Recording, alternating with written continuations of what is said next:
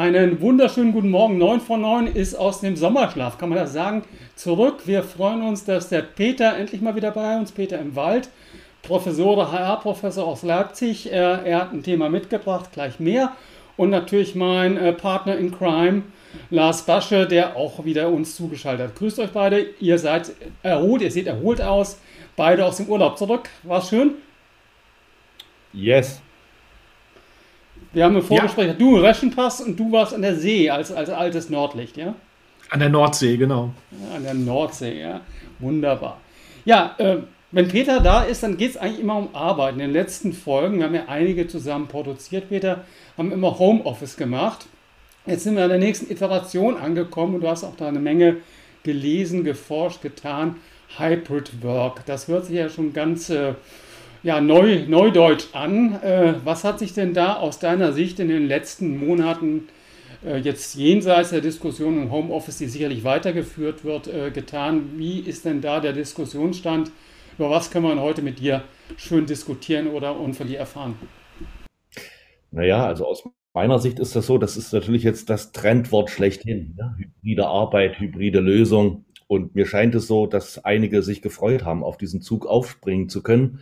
Für viele ist es so, dass offensichtlich die Probleme, die man mit einer ausschließlichen Homeoffice-Orientierung gehabt hat, lösen kann. Denn man sieht sich ja auch zwischendurch. Also Schlagwort, was ich auch gerade gelesen habe in den letzten Stunden, ist so Wahlfreiheit bei den Mitarbeitern.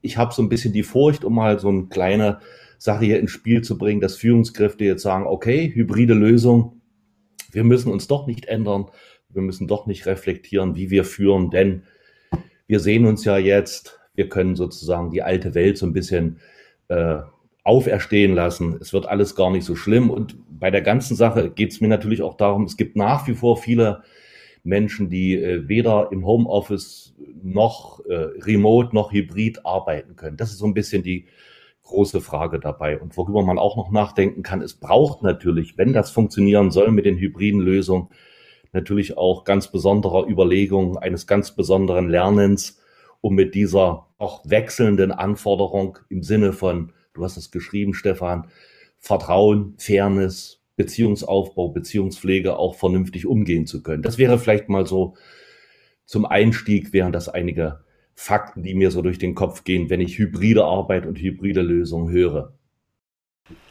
Lars, was klingelt bei dir, wenn du Hybrid Work hörst?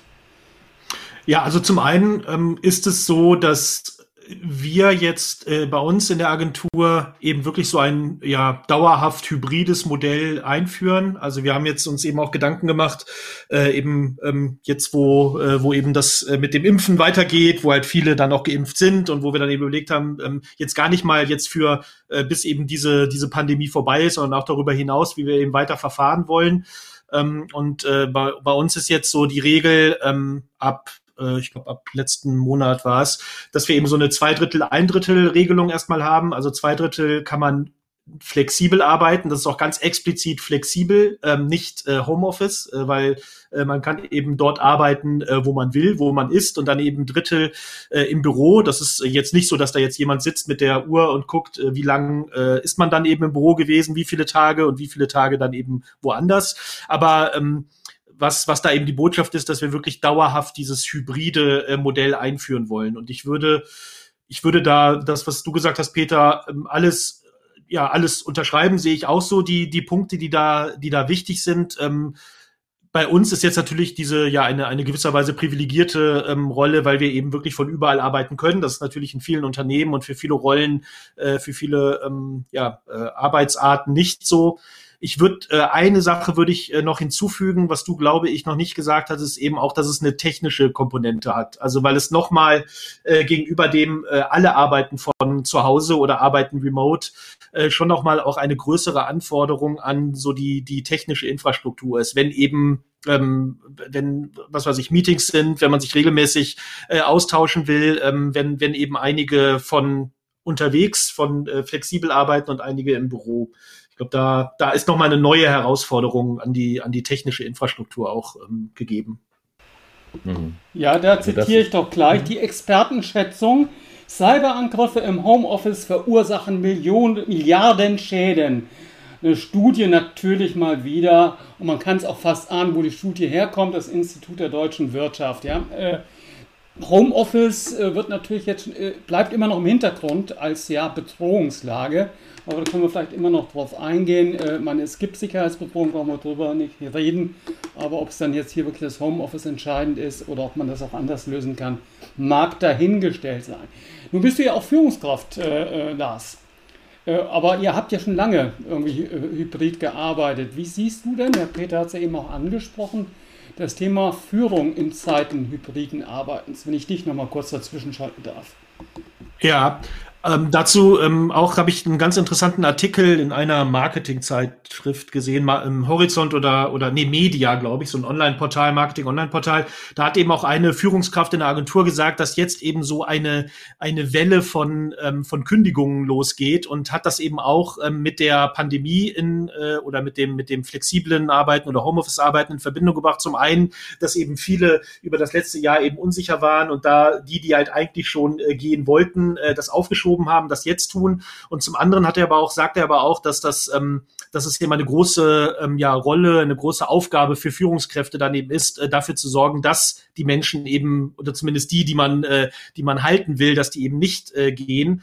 Und ich würde es gar nicht mal so weiß ich nicht, so ein Katastrophenszenario, dass jetzt irgendwie Agenturen da ausbluten, weil halt so viele Leute gehen und weil das nicht nachzubesetzen ist, aufmalen. Aber ich glaube schon, oder wo ich zustimmen würde, wäre wirklich die Rolle der Führungskräfte, weil das sehe ich bei uns auch, dass es ist einfach, man muss einfach viel individueller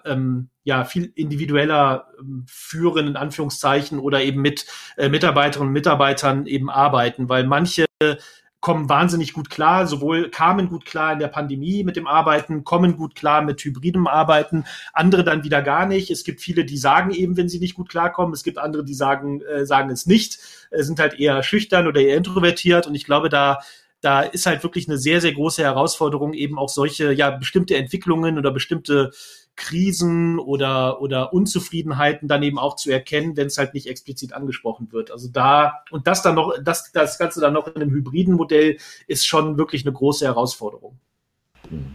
Peter? Ja, ich will dazu noch was sagen. Das kann ich nur unterstreichen, und das hängt aus meiner Sicht, Lars, das war ja sehr gut, dass du das angesprochen hast, mit den technischen Möglichkeiten zusammen.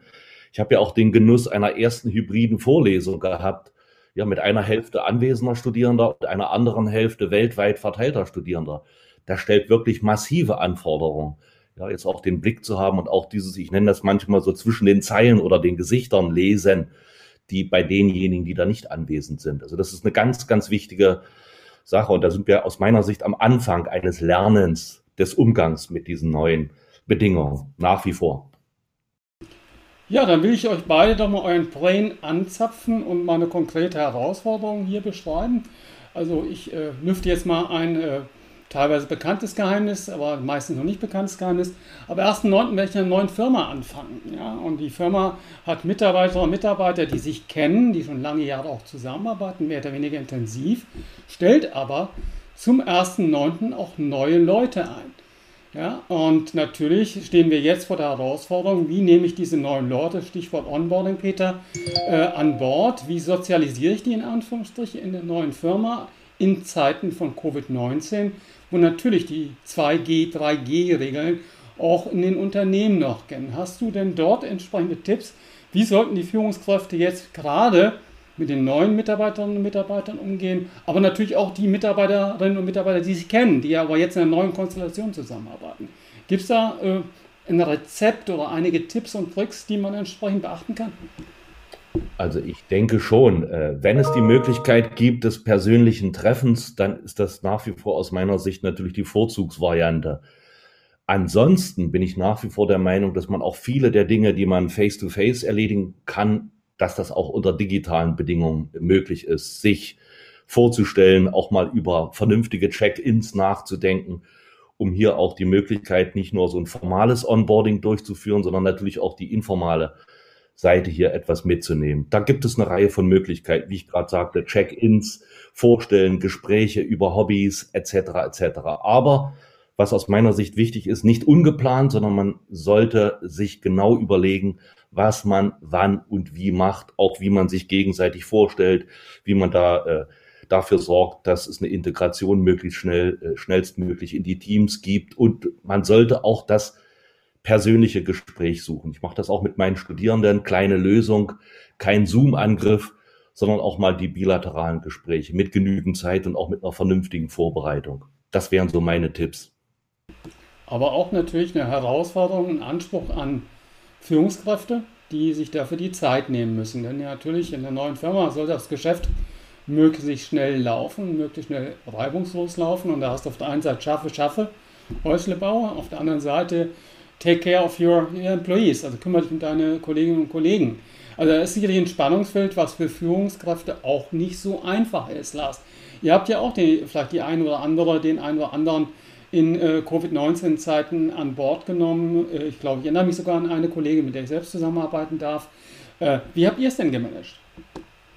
Ja, 2 sogar, die bei uns im Team mit dir sind, die während der Corona-Pandemie angefangen haben. Ja, also ich glaube, zum einen ist es wichtig, das auch anzusprechen. Also erstmal grundsätzlich zu sagen, es ist eine Herausforderung und es ist auch nicht normal, eben in so einer Situation anzufangen und da eben auch von Anfang an klar zu machen, sollte es eben sollte man Schwierigkeiten haben als neue Mitarbeiterin oder neue Mitarbeiter, sollte man auf irgendwelche Probleme stoßen, das auch wirklich explizit anzusprechen und dabei vielleicht auch eben auch als Führungskraft zu sagen, dass man es selber eben auch nicht einfach findet und dass man es eben nicht, dass man eben auch selber da teilweise eben auch Schwierigkeiten mit hat und dann eben auch Lösungen gesucht hat oder Lösungen immer noch sucht, wie man eben mit bestimmten Schwierigkeiten jetzt im hybriden oder flexiblen Arbeiten dann umzugehen. Das ist das eine. Und das andere, Peter, was du gesagt hast, würde ich auch absolut so sehen, dass eben so eine Mischung aus formalem und informalen Gelegenheiten, dass man die auch wirklich sucht. Das heißt, dass man natürlich ein Onboarding vielleicht noch ernster nimmt oder noch detaillierter macht und noch wirklich sehr viel mehr Dinge, die man sonst vielleicht im Informellen dann umgesetzt hat, das wirklich auch formal zu machen. Das ist das eine. Aber das andere, das, was wir eben auch versuchen oder gemacht haben in den ersten Wochen, als eine neue Kollegin angefangen hat, auch eben diese informellen Dinge zu institutionalisieren. Das heißt, wir haben eben im Grunde auch die Kolleginnen und Kollegen eben ermuntert, solche Kaffeetreffen über Zoom oder über andere Mittel hybrid, flexibel dann eben auch zu machen, dass man sich eben auch einfach mal außerhalb des alltäglichen Arbeitens eben dann eben zusammensetzt und sich kennenlernt und sich austauscht. Ich glaube, so diese Mischung, die macht's dann eben auch auf jeden Fall. Es braucht den Plan, Peter, ne? Also man muss sich schon Gedanken machen. Ja, Vielleicht braucht man auch einen Rahmen, den man schaffen muss. Vielleicht braucht man feste Eckpunkte, an denen man auch informell kommuniziert. Denn es sind natürlich ganz, ganz andere Herausforderungen. Eine neue Firma, die man kennenlernen muss, neue Kolleginnen und Kollegen, die man kennen muss, ein neues Arbeitsfeld, das man kennen muss. Das ist ja für die neuen Mitarbeiterinnen und Mitarbeiter schon eine ganz spezielle Herausforderung.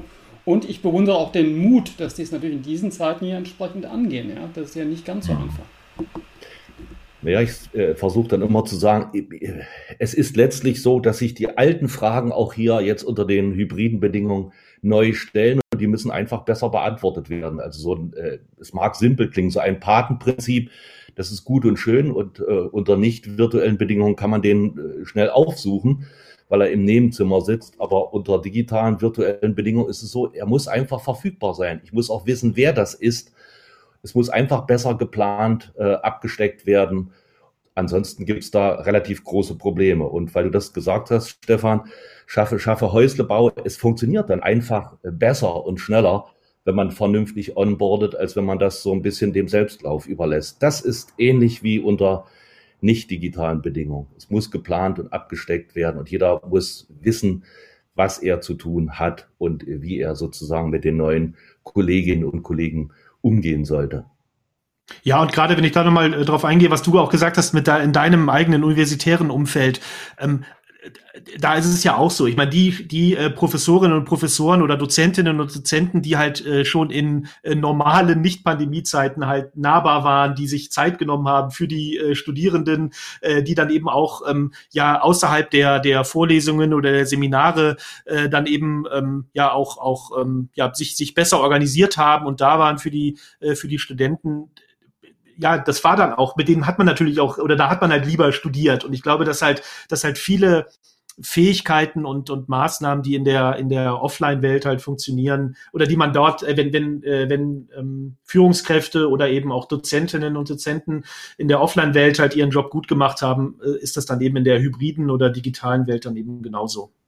Mhm. Ja. Ja, ihr Lieben, wir sind ja schon wieder eine Viertelstunde hier bei 9 von 9 am Diskutieren. Peter, du hast dich ja intensiv mit dem Thema auseinandergesetzt, hast auch eine Linksammlung veröffentlicht. Wir werden es hier auch in den Shownotes entsprechend hinterlegen. Gibt es denn noch spezielle Dinge, ein, zwei Highlights, die du betonen willst jetzt zum Ende dieses Teils des Gesprächs? Ich bin sicher, das werden wir auch wieder fortführen. Das Thema bleibt uns ja. Aber ist dir jetzt was ganz speziell aufgefallen in der Literatur, in den Beiträgen, in den Artikeln zu Hybrid Work, was du jetzt sehr bemerkenswert oder auch lesenswert fandest? Was ich bemerkenswert fand, war, dass wir uns jetzt unter hybriden Bedingungen etwas von dieser digitalen Orientierung lösen. Also die Themenkonjunktur, digitale Führung, so will ich es mal nennen, die lässt etwas nach und es nimmt einfach die Bedeutung klassischer Führungsdinge wieder zu, durch diesen zumindest partiellen Face-to-Face-Kontakt, den ich habe. Das wäre die eine sehr, sehr wichtige Sache. Und die andere wichtige Sache, die aus meiner Sicht nach wie vor sehr wichtig ist, Hybrid kann ja auch, ich hatte das kurz getwittert, auch sein, hier synchron und asynchron miteinander zu kommunizieren. Und diese Frage der asynchronen Kommunikation, schriftlich, wie auch immer, per Video etc., die ist nach wie vor etwas unterbelichtet und die sollte unter hybriden Bedingungen aus meiner Sicht auch stärker forciert werden. Und ich hatte auch, vielleicht jetzt doch erlaube ich mir mal das Dritte zu sagen, insgesamt braucht es auch eine gewisse Gewandtheit der Führungskräfte, mit dieser doch neuen Gesamtsituation umgehen zu können. Also wie führe ich unter digitalen Bedingungen, wie führe ich jetzt wieder in den geringeren Zeiten face-to-face? Also darüber sollte man nachdenken, gemeinsam reflektieren und nach Möglichkeit auch voneinander lernen, wenn sich da so etwas herausstellt wie Best Practices. Das wären vielleicht die Dinge, die mir wichtig sind. Lars, hast du noch was hinzuzufügen von deiner Seite? Ja, ich habe gerade auch an dieses Schlagwort, wie heißt es, Reverse Mentoring gedacht. Ich glaube, es ist auch wichtig, dass eben Führungskräfte, die vielleicht auch schon ein bisschen länger im Job sind, die natürlich dementsprechend sehr viel mehr Erfahrung mit der traditionellen Zusammenarbeit und traditionellen Arbeitsweise haben, dass die eben auch offen sind und eben von den Neuen dann auch lernen. Und was ja toll ist, wenn du halt erzählst, Peter, dass du eben jetzt hybride Vorlesungen hältst, dass ich denke mal jetzt, wenn ihr in die Planung für das neue oder wenn jetzt das neue Semester beginnt, dass das wahrscheinlich auch hybrid sein wird und nicht eben wieder komplett vor Ort. Weiß ich nicht, kannst du vielleicht auch noch mal was zu sagen gleich, dass da ja auch neue Menschen in die Unternehmen gehen, die sich halt mit solchen hybriden Arbeitsformen, mit flexiblen Arbeiten eben auch schon besser auskennen. Und das ist ja eigentlich, kann ja nur von Vorteil sein in der Welt, die halt wahrscheinlich dann immer hybrider sein wird. Ja, jetzt habe Vielleicht ich ja wieder ist der Peter ja ein Role Model, ne? Vielleicht lernen wir jetzt von dir, denn du hast ja jedes Semester immer wieder neue Studentinnen und Studenten. Ja? Wie wird es denn bei euch jetzt sein zum neuen Semester? Niemand weiß nicht, sozusagen. Wir planen oder wir sprechen über ein zumindest partiell Präsenzsemester. Ich habe aber die Furcht, dass wir jetzt wieder in eine doch digitale Welt hineintauchen. Und wenn wir jetzt über hybride Vorlesungen sprechen, ich wiederhole mich, es ist eine ganz besondere Herausforderung, sozusagen vor einem Teil der Studierenden zu stehen. Nehmen wir jetzt mal ganz mutig an, die Geimpften, und ein Teil derjenigen zu Hause zu sitzen. Es ist wirklich für mich eine große Herausforderung, diejenigen dann auch, die zu Hause sitzen, vor ihren Geräten mitzunehmen im Vergleich zu denjenigen. Da sind wir dann wieder auch bei Fragen der Fairness. Ja, wie läuft das ab? Wie beteilige ich Damen und Herren? Wie sehe ich sie überhaupt? Auch diese Kamerafrage, das mag jetzt simpel klingen. Ja, bin ich hier immer zu sehen? Sind die anderen auch immer zu sehen? Es sind sehr viele technisch-organisatorische Dinge, die dann letztlich auch den Erfolg einer Lehrveranstaltung unter hybriden Bedingungen beeinflussen. Lars, da bin ich wieder bei deiner Anmerkung, was die technischen Dinge auch hier angeht. Ja, das sind so meine ersten Erfahrungen damit. Ich brauche dann auch einen Studierenden, der mal einen Blick auf die Kamera hat und auch sagt, dass ich jetzt hier aus dem Bild gelaufen bin oder ich habe auch eine flexible Kamera. Es ist nicht ganz so einfach, wie sich das vielleicht viele vorstellen. Vielleicht mal so ein Blick ins Leben. Danke, Peter, für dein sozusagen Schlusswort. Ich nehme die Anregungen mit. Ich kann euch dann live berichten, wie das jetzt in den nächsten Wochen weitergehen wird, wie wir neue Kolleginnen und Kollegen dann mal sehen werden. Eigentlich sind es ja alles neue, aber die jetzt neu in der Firma anfangen, sich nicht kennen. Wir sie an Bord nehmen in diesen schwierigen Zeiten, wo ich halt immer noch auf Abstandsregeln etc. pp. Achten muss. Spannend, ja, ganz lieben Dank. Ich glaube, ein Teil des Aspekts Hybrid Work haben wir jetzt angerissen. Mehr kann man auch in den 20 Minuten nicht machen. Wir bedanken uns ganz herzlich bei dir, Peter. Hoffe ich, dauert es nicht wieder so lange, dass du dabei bist, sondern wir sehen uns bald mal wieder. Lars, auch dir eine gute Woche und für diejenigen, die sich das anschauen, live oder auch, wie sage ich immer so schön, im Longtail, viel Spaß damit. Wir freuen uns auf eure Kommentare und auch kritischen Bemerkungen. Also, gute Woche, bleibt gesund, bis dann. Tschüss. Tschüss.